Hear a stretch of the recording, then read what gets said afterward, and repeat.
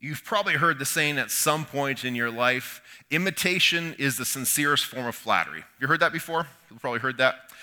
It's a very old saying. It's somewhat timeless in a way.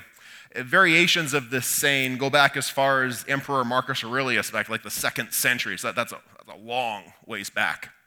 But the most well-known version of that saying comes from an eccentric English priest by the name of Charles Colton from the 1800s.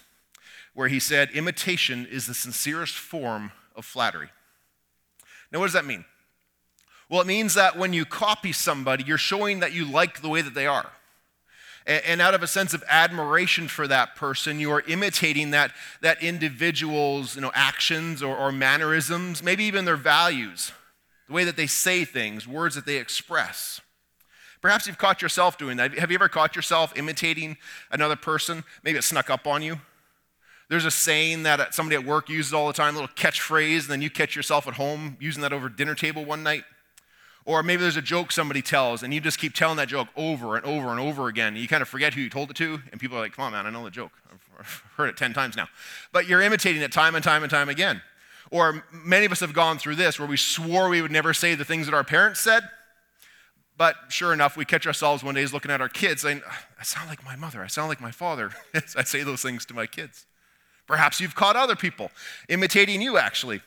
Now, this can be very flattering, depending upon who it is. If it's somebody that you want to imitate and you want to have flatter you, that's fantastic. But if you're a teenager and it's your little brother imitating you, it can be kind of annoying because they're probably making fun of you and mocking you, which is where mom can come in and remind them, imitation is the highest form of flattery, which will make your little brother stop because he's not trying to flatter you in what he's doing in that moment. Back in the golden age of Hollywood, one of the biggest stars at the time was a guy named Charlie Chaplin. You've probably heard of Charlie Chaplin before. And he was so famous and so popular with his antics in these silent movies that he starred in for a lot of his career that people started to dress like him. And they started to act like him, kind of that hobo-type outfit that he had back in those classic movies. And it went to the point where it was so popular and so many people were dressing up and acting like him, they actually started holding contests to see who could do it the best. And so one day, as the story goes, Charlie Chaplin was walking down the street and he saw an advertisement for one of these contests. He thought, this will be funny. I'm going to enter the contest. And so he entered the contest and he put on his outfit and he did his little act in front of the judges. And he thought this will be funny because when they announce the winner, I'll be like, hey guys, it's me. And all my fans will be like, oh my gosh, it's him and whatnot. The only problem is that he came in second place at the contest. Somebody else actually did a better job of imitating him than he could do himself. But as the saying goes, imitation is the highest form of flattery. At times, however, imitation can be something else. Imitation can also be simply mimicking, kind of like a parrot. We've all seen parrots, right, who hear sounds and they just kind of repeat them. And they just kind of mimic it. And there's a big difference here because there's no admiration. The parrot doesn't admire you and therefore copy what's going on. It's just this sense of meaningless repetition and meaningless copying of what it hears and sees to very different outcomes. For example, there's a story of a guy who went to an estate auction. And as he was at this auction, one of the lots that came up to bid on happened to be a parrot. He thought, it's the parrot, it's got some food left over, it comes with a cage, and my wife has always wanted a parrot. What better chance than to buy this now? So he starts bidding. And he starts bidding on this parrot, but it's a popular item. A lot of people have wanted parrots for a long time. And so he starts bidding, but then the bidding keeps going up. And he really wants it, and he had his limit because I'm going to push through. I'm going to get this parrot. So he bids and gets outbid, and bids, gets outbid. Eventually gets to the point where he spent more than he ever intended to do, but he won the parrot.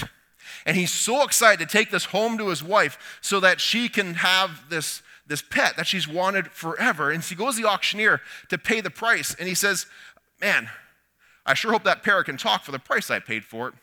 To which the auctioneer said, oh, don't worry. Who do you think was bidding against you? So, in a biblical sense, there's a difference between imitation and mimicking as well. It can look the same. It can look exactly the same. But there's a difference. There's a difference in outcome. There's a difference in sincerity. You see, within our spiritual lives, within the church, it is possible to mimic what it looks like to be a follower of Christ. This can happen out of social pressure, just a desire to fit in. These are my people I've identified with, and so I need to fit in. And out of that desire, rather than admiration, we're simply doing impersonation as we sort of mimic what we see around us. But imitation, the way that Paul uses it in his letters, is different. You see, in Paul's writings, there's a few times he uses this word imitation. Example in today's passage. And it's this idea that there's a desire to reflect the example put before us, not because we just want to fit in, but because we see it as valuable. We see it as being worthy to shape our lives. We see it as being valuable enough to shape our identities by and to be identified with it. That's why in Paul's letter, one of his letters to the church in Corinth, he says, "Be imitators of me as I imitate Christ." He's not saying be imitators of me alone because I've got it all figured out, folks. He's saying I am striving to imitate Christ, and to the degree of which I am successful at imitating Christ, genuinely imitating Christ, do the same as you see that happening within me. Don't follow me. Follow Christ, who I'm seeking to follow. He's saying, I'm calling you to see the high value, to see the necessity, to have a desire from within your core being that you will be shaped into the image of Christ. Not just to fit in, but to actually have a difference within the core of your being. Not mere copycats. Not just being a copycat, but a genuine imitation. Which sounds like a bit of an oxymoron. But it's not about appearances. It's about the core of our being. And so today, as we continue to look at Paul's letter to the church in Ephesus, we see how he's writing to these people who are identified as those who are in Christ. He's writing to believers here. That's who he's addressed. He's writing to followers, to people who are in the church. He's writing to the church. And he's trying to explain to them, how do you live as followers of Christ in the world that's very different? This is the playbook of living the Christian life in the world around us that looks different. And as he opens chapter 5, he opens by saying, be imitators of God as beloved children. And in what follows in the verses after this is he directly addresses those who claim to be followers of Christ. Therefore, those who are in the body, those who are in the church. He spoke about those who are in the world earlier. He made reference to those who are far from the promises of God. He made reference to what it's like to be separate from church. He made reference to what it's like before you were in Christ, you were far from the promises of God. He spoke about that earlier. Now, it's important we understand this, that he's speaking to people who are followers of Christ, people who have taken that stand to say, yes, I believe Jesus Christ is the Son of God, the crucified, buried, resurrected, exalted, glorified God, and through him I have forgiveness of sins and eternal hope. People who have identified themselves with that. That's who he's writing to. That's who the message is for. And we have to stress that because sometimes we blur the lines here. And sometimes we expect people who have not aligned themselves with that to live like they have, which would be unreasonable. There's all sorts of authoritative readings out there that we don't put authority behind. If somebody came in and said, hey, I was reading in this book the other day that you should do such and such. Unless you believe in the authority of that author, you're probably not going to put much merit behind it and follow it. And so who he's writing to here are people who have said, yes, there is authority in Jesus Christ. Yes, there is authority in the teachings of Scripture that are there. And if I believe there is authority in those things and I've aligned myself with those things, then I need to live according to where I have placed my authority. That's who he's writing to, not to the world who has yet to understand the truth of Jesus Christ. So as he directly speaks to them, he gives a list of behaviors and attitudes that are displeasing to God in a hope of pointing them in the right direction. And so the challenge we find in this passage is not just a question about alignment. It's not just a matter of do your ideas and thoughts align with what we see in this passage. It's not about just mimicking what we see written in the paper, written on these pages. It's a matter of, are we striving to be genuine imitations of what is put before us? Now, in the body, people will sort of mimic these things. It says it, so I'll do it. I come to the church and that's what happens, that's what people do, and these are my people, so I'm just going to follow along. That can be religiosity, not relationship, not genuine inclusion in the body of Christ. You see, genuine imitation is a belief that God's way is better. It's aligning with those beliefs, but going a step further to say out of devotion for Christ, out of belief that not only is his way better, but I want to live that way, we then are shaped by those things and allow ourselves to be shaped more and more into the image of Christ. And so, as Paul opens this passage, he draws our attention to 3 areas of life and where we can be imitators of God. And the first one he points out to us is love, is that we are to be imitators of God's love. And in verse 2, he gives this command that we are to walk, that we are to walk and to live, this consistent, purposeful practice, to walk through our lives like Jesus did, with the love of Christ. Walk in love as Christ loved us and gave himself up for us, it says in verse 2. Now, the way Paul describes this love of Jesus Christ that we are to imitate has a few aspects to it. You see, first of all, we know from this verse, but also through the Gospels, that Jesus loved all people. He loved everyone. And time again, as people encountered Jesus, as they were drawn to him, there is never this sense of, does he like me? Does he love me? People knew Jesus loved them. Before he ever confronted an area of their life that needed to be changed, he made sure that they knew that he loved them. Now, sometimes he loved them so much, he eventually had to confront them on some things where they were straying on and wandering on. But it was always done within that context of knowing that I love you, and because I love you, I got to call this out in your life, because I can't just leave you living in that situation when I know there's a better way. These are the examples that we see Jesus living out, and the same happens for all of us here today too. Jesus loves everybody here. Jesus loves everybody who is not here as well, and he wants them to know that he loves them. So that as that relationship grows, we can then speak into each other's lives and help us grow more and more into the image of Christ. But his love, we see from this verse, was also sacrificial. And we know that simply from the action that Jesus gave himself up upon the cross. What did Paul say a couple of weeks back in Ephesians chapter 2, verse 4, where it says, because of his great love for us, we have been made alive with Christ. Because of his great love for us, Christ went to the cross and paid the price for our sins. And because of God's great love for us, that was received, and we've been aligned with that forgiveness if we choose to step into it. And now he didn't do this because we deserved it. He didn't do this greatest expression of love because we deserved it or for his benefit. You see, love was within the nature of God. It says in Scripture, God is love, period. It's in his nature. It's in his being. So it wasn't out of his benefit that Jesus went to the cross. It was out of his nature of deep love for all people. He went to the cross for our benefit so that we may gain. So how do we summarize God's love in a very simplistic manner?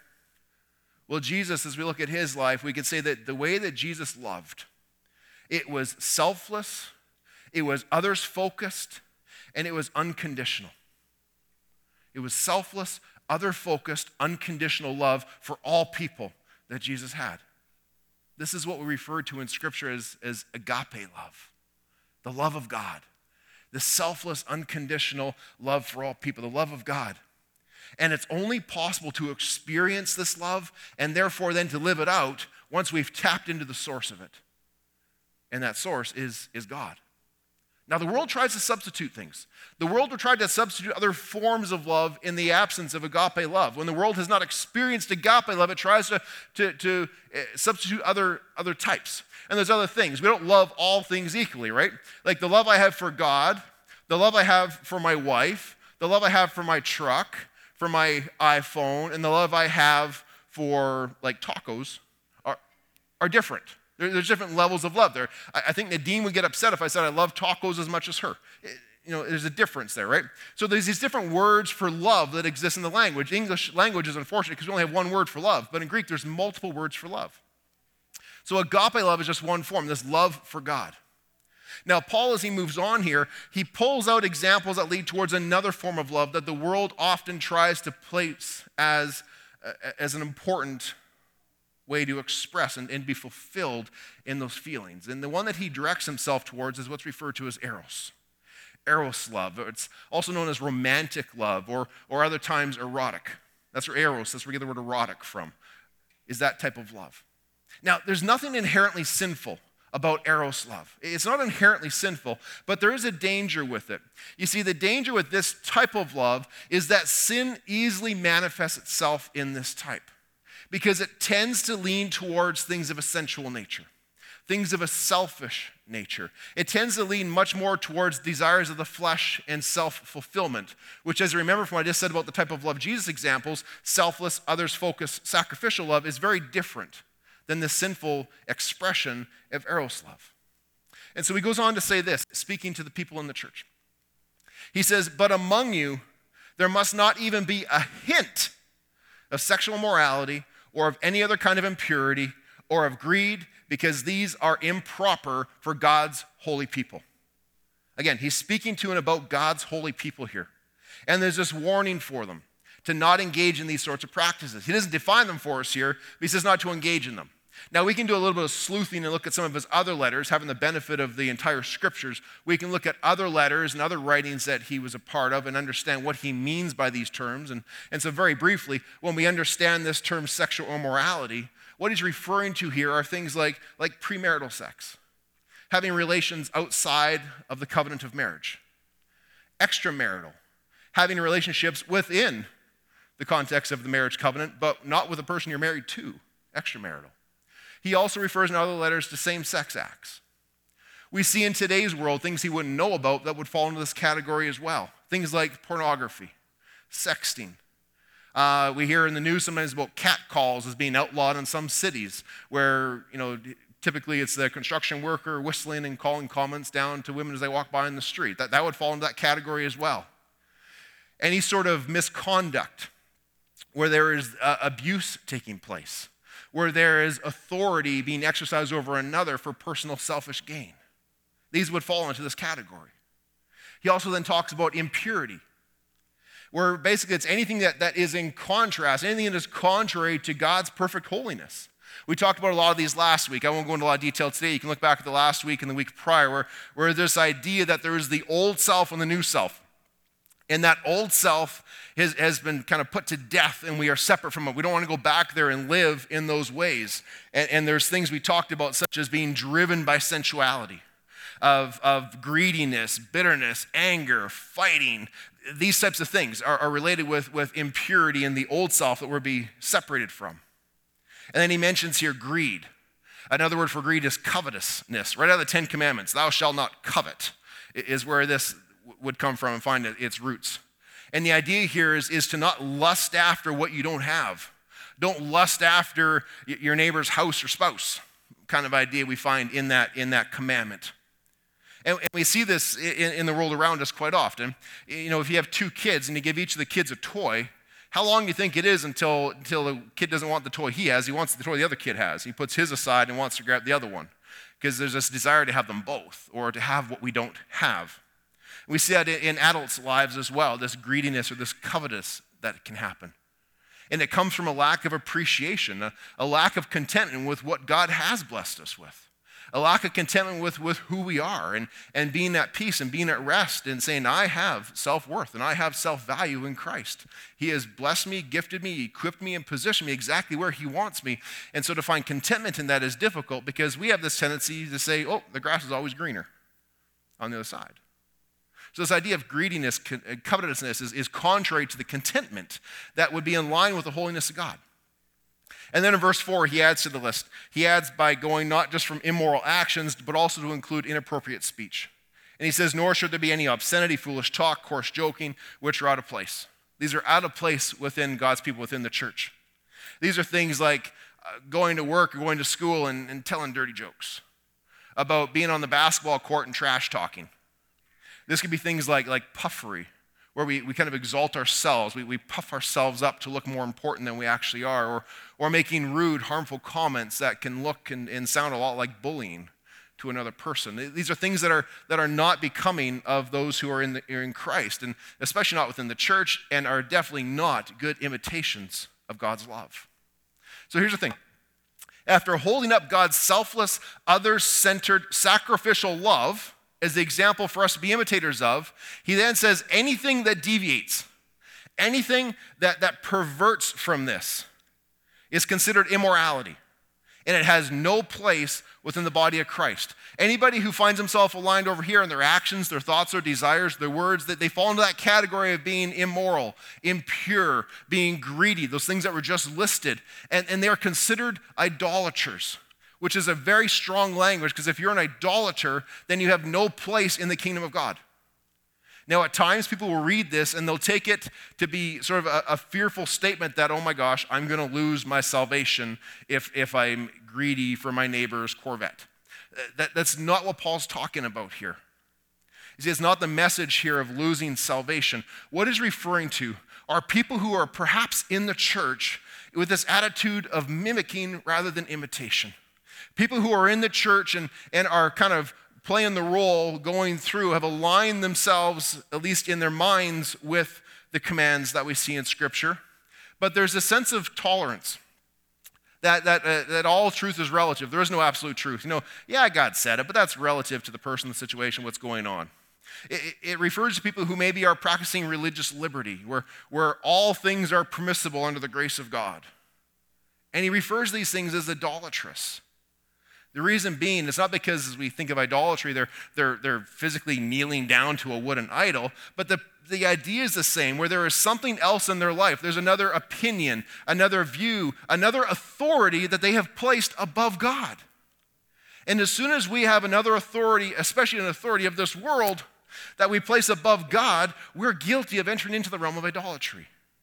And he's saying if you are not aligned in your heart, in your core being with Jesus Christ, if you are not in Christ, but your authority is elsewhere, then you fall into this category of idolatry. And you are still following in the ways of the world. You are still following the ruler of the kingdom of the air, and you are without hope, and you are without God, he says in Ephesians chapter 2. And so the question remains for those who may find themselves in that place, is that are they separated from God? Like, how genuine is that faith commitment? How genuine is that step that they took? Did they ever take that step of faith? Are they in the promises of salvation? Now, it's possible to do these things out of obligation and to fall into this realm of mimicking. The command here, however, is to not just know, not just to abide, but to believe and to be shaped in our core being by these truths of God. That we would be genuine imitations of his values and his words as we live this in the world around us, not of obligation, out of devotion. Out of devotion for Jesus Christ and what he has done for us and who he is. You see, if we believe that God is perfect in love, and he is perfect in truth, and he is perfect in authority, in morality, and in conduct, then anything that deviates from that, anything that compromises that, falls short of God's perfection. And we look at Romans 3:23. What does it say falling short is? Sin. For all have fallen short, glory of God. For all have sinned. And we're to avoid these sinful actions and strive for those things that measure up, not to distort the glory of God and his truth and ultimate morality and conduct. Now, this is hard. I'm not going to suggest this is easy. This is a hard thing to do because it is countercultural to the world that's around us. It's different than the things that the world may point towards. But in the second half of Paul's letter to the church in Ephesus, he is commanding us. Remember, in chapter 4, verse 1, he commands us to live, to walk worthy of the calling we've received. That's what the rest of the letter is about, is walking worthy of the calling we've received. And he does so, he describes this by drawing distinction between those who are in Christ and those who are not. And such a distinction is not meant to repel people. See, the idea here is not to separate the people into two groups so that they never shall meet. It's not to separate the two groups so that they repel each other. The point is that if we are truly living out the love of God, the way Jesus did, people were drawn to him. People were crowding around him to experience it.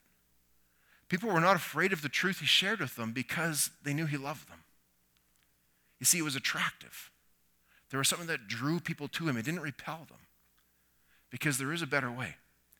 And as people who are in Christ, we have access to tap into the source of that better way. So another way to put this is, another way it's stated in the Bible is that the life of one who is in Christ should bring light into the darkness of the world.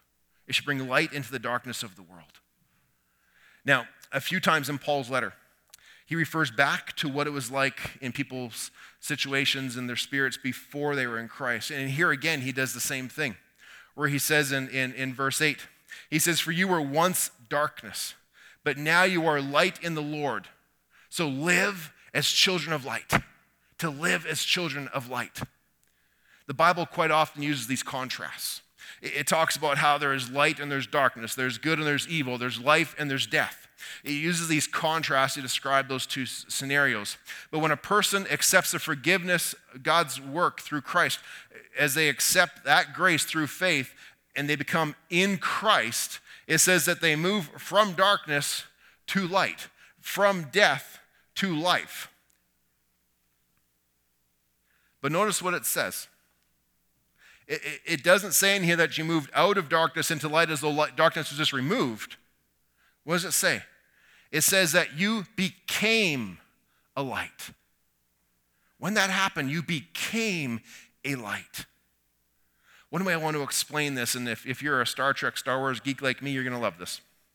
So, one way to understand this is to imagine that darkness, this evil and this sin, is like a black hole, okay? It's like a black hole. Black holes are these places in space where gravity is so strong, nothing can escape them. Not even particles, not radiation, not even light can escape the gravitational pull of a black hole.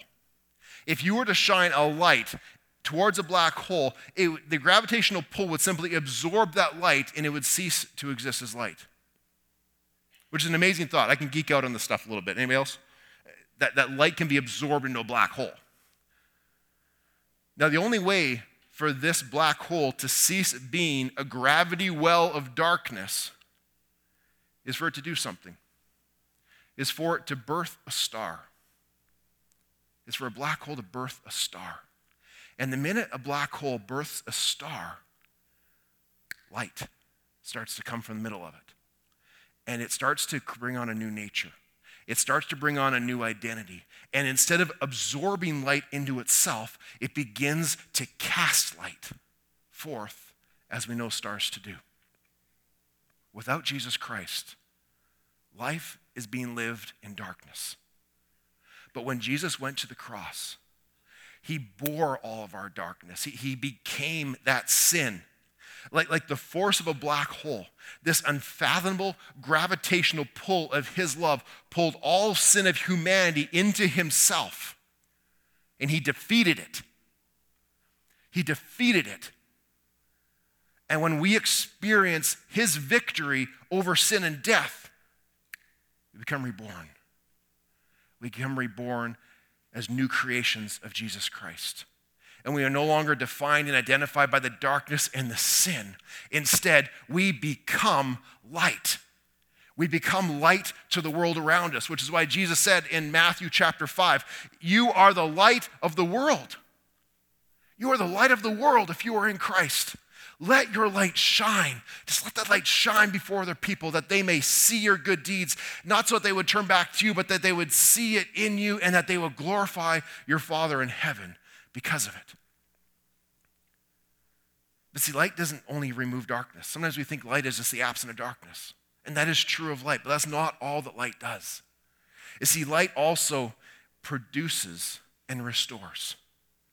We can see this in even simple things around us, like plants.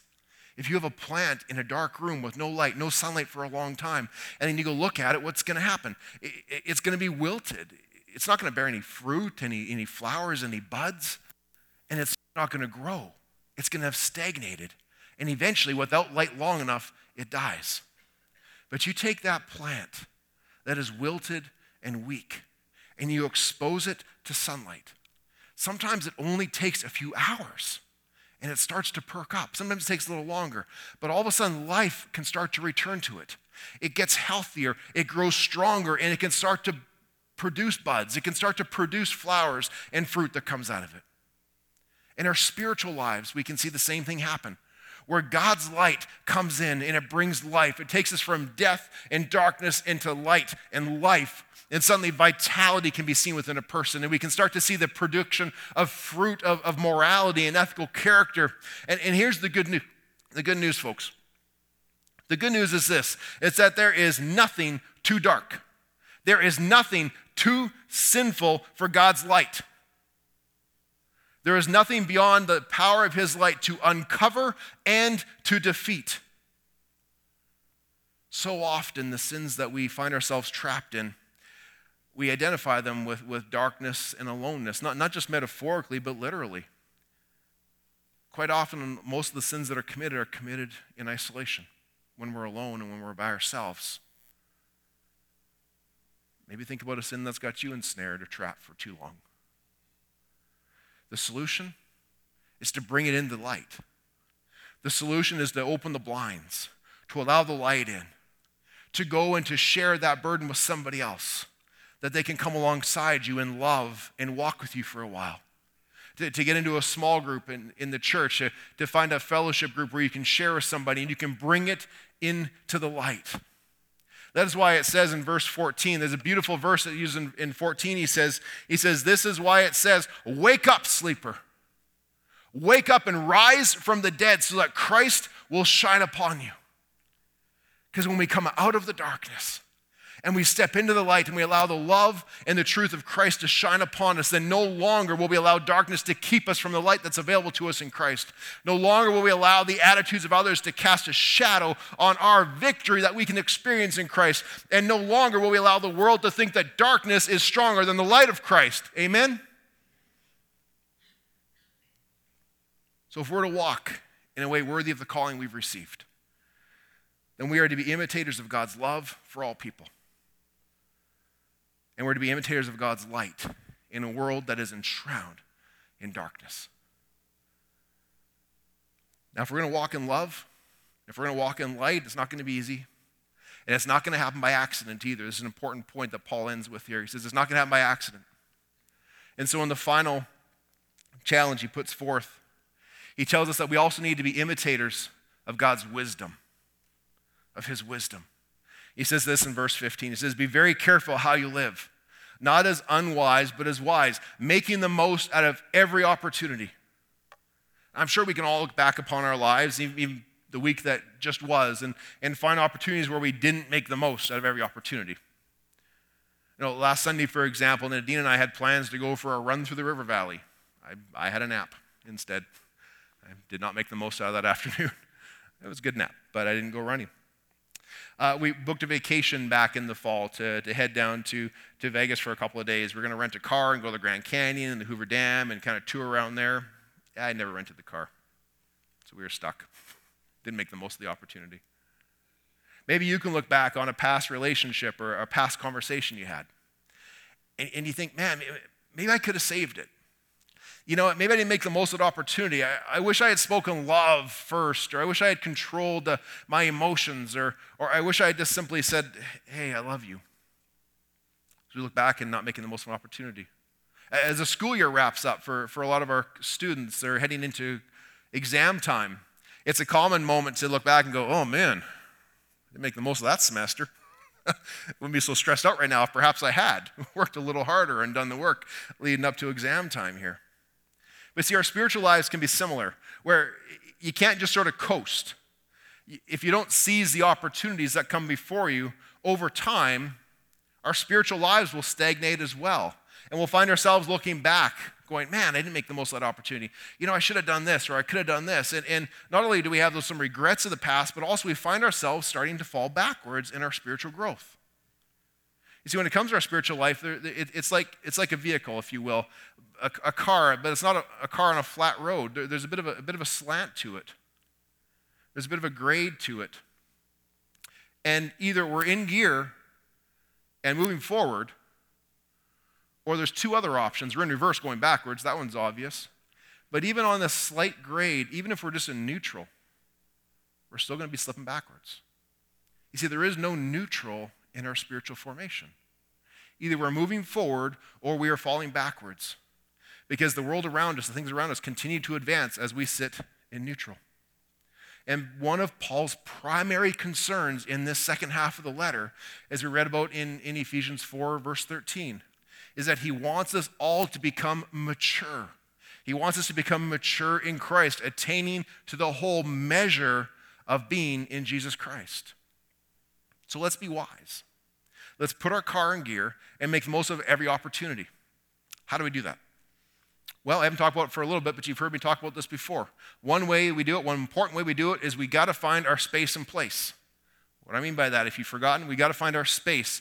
Find a physical space where you spend time with God. That could be a chair in your office. It could be in the driver's seat of your car as you go to work. It could be the couch in your living room. What is that physical space? When you walk by it, when you think of it, you think, that's where God and I get together.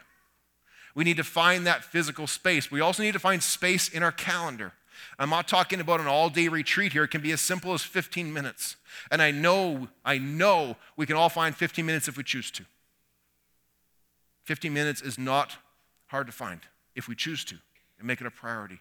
To find that physical space where we spend time with God. To find that space in our calendar where we carve out time for God. But then where do we find our place? As we spend time reading his word, we find our place in his story. In the story of how he created all that was and ever will be, and how it's a movement towards expressions of love and wanting to get to know us and to save us and to be eternally with us. To find our place in God's story. Another way we can put our car in gear is by simply through prayer individually, through being in collective groups and praying together in small groups and in the foyer as a family, getting together for these times of prayer where we share with each other what's happening in our lives. And as we do some of these simple things, just spending time with God in prayer and reading his word and fellowship with other people, suddenly we can start to move from this sense of not totally understanding what God's will is for our life to having a clear desire, understanding what his desire is. And now to drive this point home, Paul points to the difference between living a life of wisdom and a life of being unwise. Paul points to something that's common in a lot of people's experiences in the past. And he says this in verse 18. He says, "Do not get drunk on wine, which leads to debauchery. Instead, be filled with the Holy Spirit." I want to understand quickly here, this verse is not a prohibition against alcohol. That's not what he's talking about. He is cautioning about excess. Absolutely. But it's not a prohibition against alcohol here. If Paul wanted to ban alcohol, he would have said so. He's not afraid to say not even a hint. He did it back in verse 3. Not even a hint of sexual morality. If that was the emphasis he wanted here, he would have placed that and used those words here as well. But he's making a different point. What he's trying to talk about here is, what are we going to allow ourselves to be under the influence of? What are we going to be under the influence of? What are we going to allow to control us? Now, the example he uses here, the analogy he uses, is one that a lot of people can understand. If we're under the influence of alcohol, it has an effect upon us. It affects our judgment. It lowers our self-control.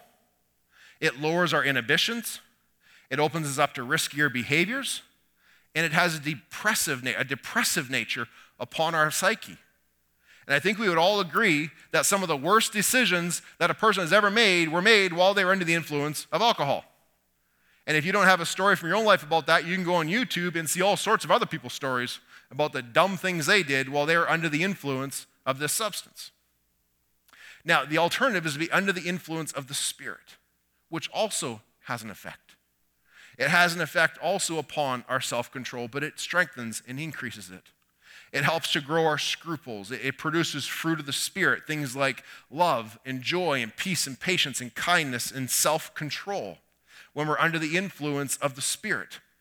And so if we're going to be under the influence of something, Paul is saying, if you're going to be under the influence of something, be under the influence of the Spirit. Be wise and choose that direction. Instead of waking up the next day with a split headache full of shame and guilt of what happened the night before because of being under the influence of something else, he says, be under the influence of the Spirit. Because then you find yourselves in a situation where you're in the fellowship of others with this joyous expression, not from intoxication, but from the joy of the Spirit that comes from being in Christ and being in the fellowship of Christ. This joy that comes from God's Spirit being within each one of us, from gratitude for who he is and what he has done for us, for gratitude for the church into which he has placed us, joy for his saving work in us, for the life that he is living in us in the here and now, and for the promise of the life that is yet to come. That is the joy that we want to have. That is the outcome of being under the influence of the Spirit that Paul's pointing us towards, to allow the Spirit to rule, not the things of this world to rule and to control our minds and our lives and our directions. Now, all three of these, love, life, and wisdom, we're called to be genuine imitations of. It's possible to mimic all three of these. It's possible to simply fake it till you try and make it. But it won't last. It's not sustainable because it's not genuine. There was one time I bought Nadine a fake Louis Vuitton purse. And it looked just like the original, just like the authentic thing until the zipper fell off. Zippers don't fall off authentic Louis Vuitton purses. That just doesn't happen. Because it did, I had to go buy her a real one. No, I didn't. We can't afford those.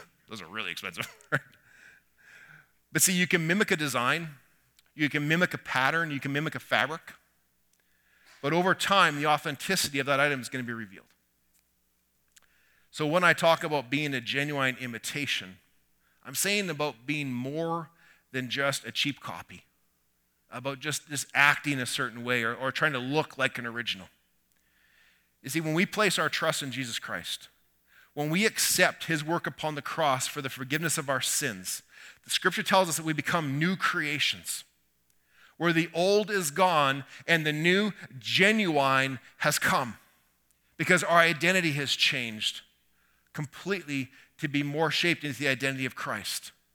And at the same time, we are able then to tap into the source of true love, which is God's love, of true light that comes from God, and of true wisdom that comes to us through the Spirit. So we can only find true love, light, and wisdom when we tap into the source, which is only found in God. And they become ours. And then we can live those out in the world around us so that others may see God in us. As Paul said to the Corinthian church, imitate me as I imitate Christ. Don't follow him. Follow Christ as he is following Christ. All that's required is for us to surrender our lives. To surrender those areas of our lives that are still in darkness. To surrender our lives to allow him to come into our hearts and to make us those new creations in Christ. Not only so that we ourselves will experience the love, the light, and the wisdom, but that we too then may be able to go and be examples to others. So I invite you to stand with me as we're going to close in prayer here in a moment. I invite you to stand. And as Paul wraps up this idea of being in Christ and being under the influence of the Spirit, he says that we are to sing and make music from our hearts for the Lord. To always give thanks to God the Father for everything in the name of Jesus Christ. We serve a good and powerful God, amen? As you look back upon the week that just was, maybe there are moments where you think, man, I didn't make the most of that opportunity. But I'm sure there are moments where if you look back, you can see where God's presence was. He has been with you and he has been walking with you. And we have the ability, because of the work of Jesus Christ, that we can be in Christ, filled with the Spirit. And the scripture says when we are filled with the Spirit, that we are filled with joy. And so I'm going to quickly pray, but then we're going to sing. And as I pray, I want us to be thinking about where Christ has filled us with joy in the past, so that we can come out of this song, or come out of this prayer, ready to sing with exuberance. Would you join me in a word of prayer? Heavenly Father, we love you. We love you because you first loved us. God, we thank you for sending Jesus Christ to the cross so that he can not only be a demonstration of love, so that we could tap into the true source of your love and of your light and of your wisdom. God, I pray if there's anybody here who has not taken that step of faith, that they would come forward at the following the service to pray with Randy and Heather, that they would then be able to confess that and say, hey, I need to get in Christ. I need to become that new creation, that genuine imitation of who he is. God, if there's those here who have areas of darkness that they need to allow the light not just to come in and to expose, but also the light to come in and to transform, that it would produce, that it would restore, that it would heal those parts of our souls. God, we know that we, as followers in Christ, have the Spirit of God living in us. And I pray, Father, that we would just feel that Spirit well up within us, and that with expressions of joy, we would sing praises to you here in this place, but also in the world that we will go out to in the moments ahead, so that the world too may see Christ in us. I pray this in Jesus' name. Amen.